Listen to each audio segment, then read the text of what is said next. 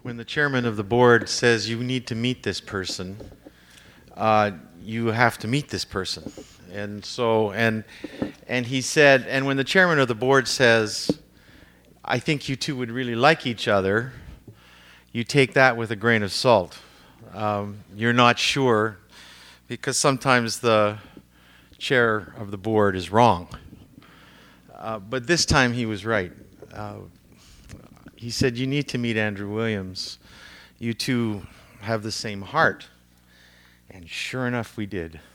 We met, we talked about what God is about, what we wanted to see happen in our world, and I found a soul brother in more ways than one.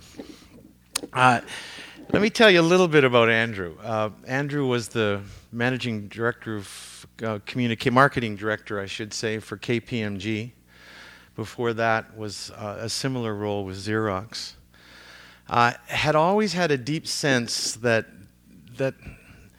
he needed to engage the culture, especially the marginalized, the people without any sense of faith or any of that in all sorts of different ways. So I actually developed a thing called Spirituality on Tap, which was a place where people would come to talk about God and about spirituality, and amazing conversations would take place there. He had a deep sense of wonder about what God might be calling him to in his life, and in this last year has been part of the Yonge Street Mission as their program director there in operations. So he brings lots of experience, both in the business world and then now in the inner city. He brings a sense of wanting to think outside of the box. I love the fact that when he left KPMG, next time I saw him at the board meeting, he had an earring, which means I have something to look forward to when I leave here. I'll get my earring. But Andrew, it's great to be here. Andrew's on the board of governors for Tyndale as well.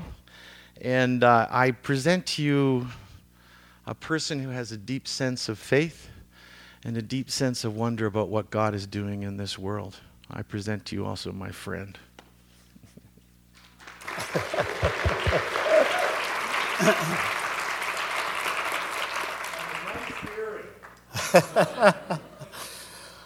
One day, my friend, one day. It's funny, a couple of weeks ago when I looked at my calendar, I saw this date was coming up, my first reaction was, oh no, because somehow there's something very wrong about me having to come and do devotions for a whole bunch of future Bible scholars and theologians. So we'll give it our best shot. What I'd love to talk to you about today a little bit is about Peter. Peter's one of my favorite characters in the Bible because he's so impulsive and so raw and so look before you leap. And before he became all he was meant to be, before he became the person we saw in Acts, the rock of the church, he was just so human. And he almost seems to give us all license to be a little human. So I'd like to take a quick look at part of his journey today. So if we look in Luke chapter 22, the Last Supper, verses 31, I'm going to start there. Jesus says, Simon, stay on your toes. Satan has tried his best to separate all of you from me, like chaff from wheat. Simon, I've prayed for you in particular, that you not give in or give out. That when you come through the time of testing, turn to your companions and give them a fresh start. Peter said, Master, I'm ready for anything with you. I'll go to jail for you. I'll die for you. Jesus said, I'm sorry to tell you this, Peter, but before the rooster crows, you will have 3 times denied that you know me. And we know what goes on from there. Peter does, in fact, deny Christ. And I like the way Eugene Peterson talks to it in The Message. So he denies Christ, and then it says, just then the master turned and looked at Peter. Peter remembered what the master said to him, before the rooster crows, you will deny me 3 times. He ran out and cried and cried and cried. I've always loved this passage because we see Peter on the verge of transformation. And like I said earlier, the next time we see him, he's his true self, this rock of the church in Acts.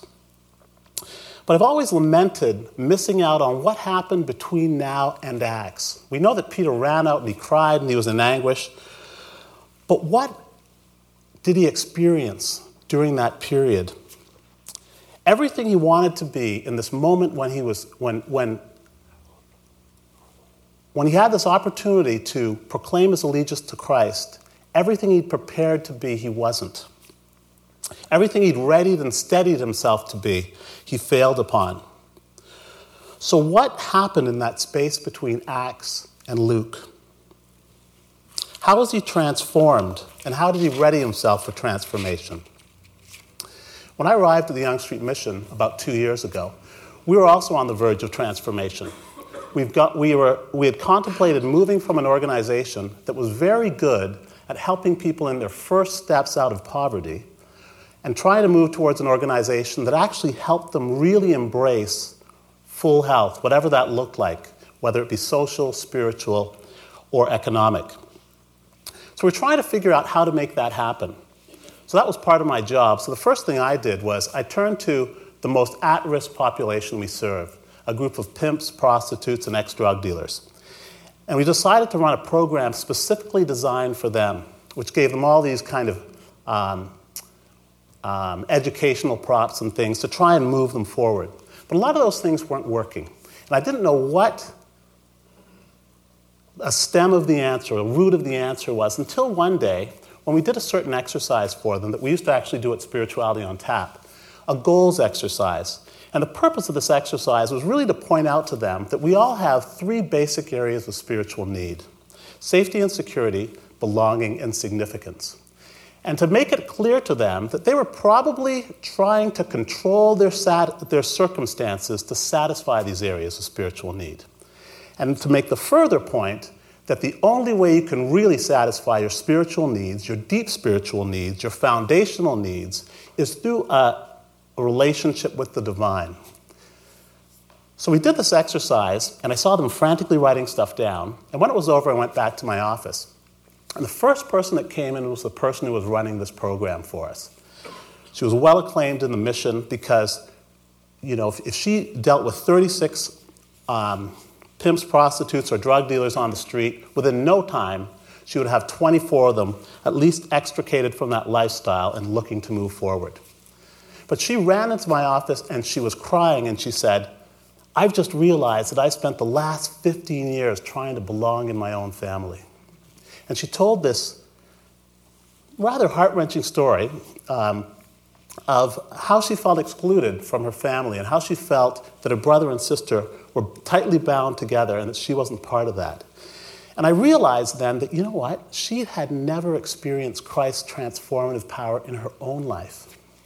And even worse, when you work on the front lines in the inner city, it tends to draw all of us who have the most open wounds. It really tends to draw the most wounded, and it tends to draw your wounds as well. And what tends to happen, if we're not careful, is we look to satisfy our own areas of spiritual need by serving. And we can't serve well when we're looking to the people we serve to satisfy us spiritually.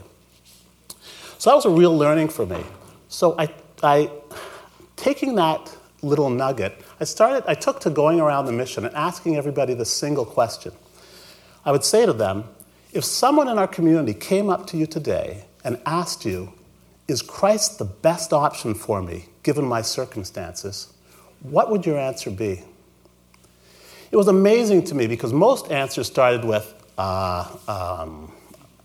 it was amazing that most people hadn't thought through that basic question.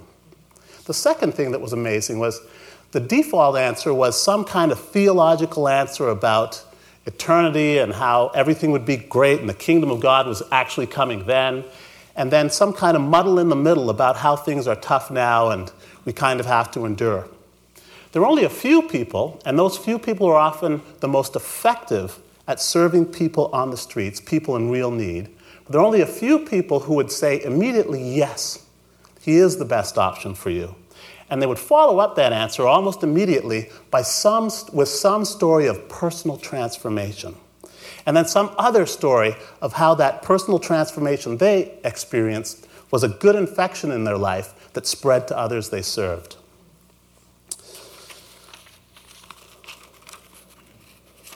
See where we are next.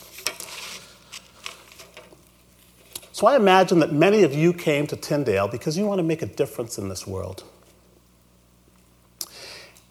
And let me remind you that what you probably have encountered and will continue to encounter is a world hungry for change.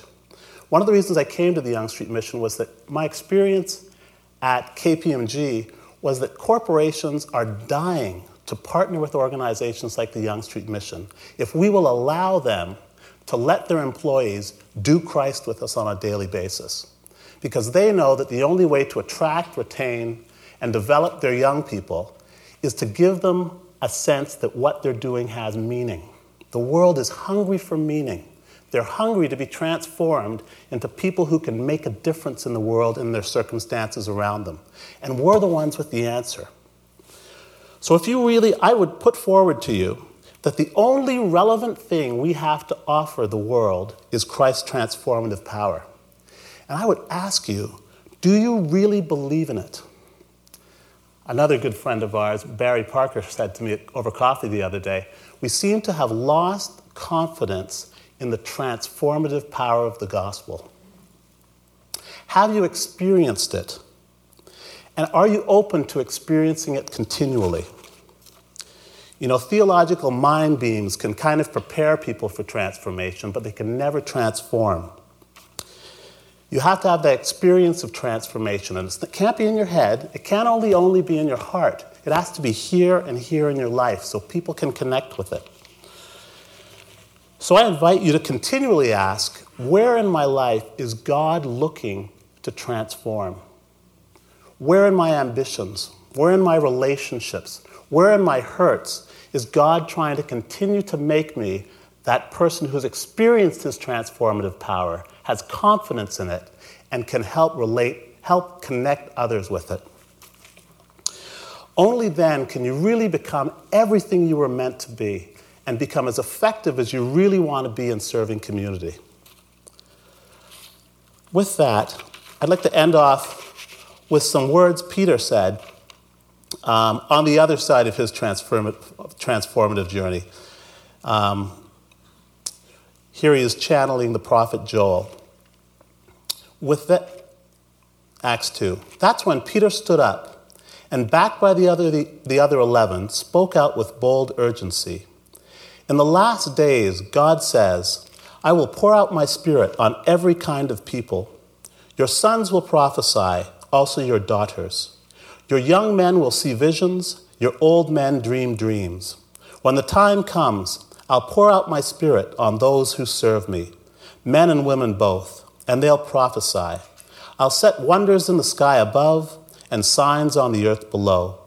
Blood and fire and billowing smoke, the sun turning black and the moon blood red, before the day of the Lord arrives, the day tremendous and marvelous.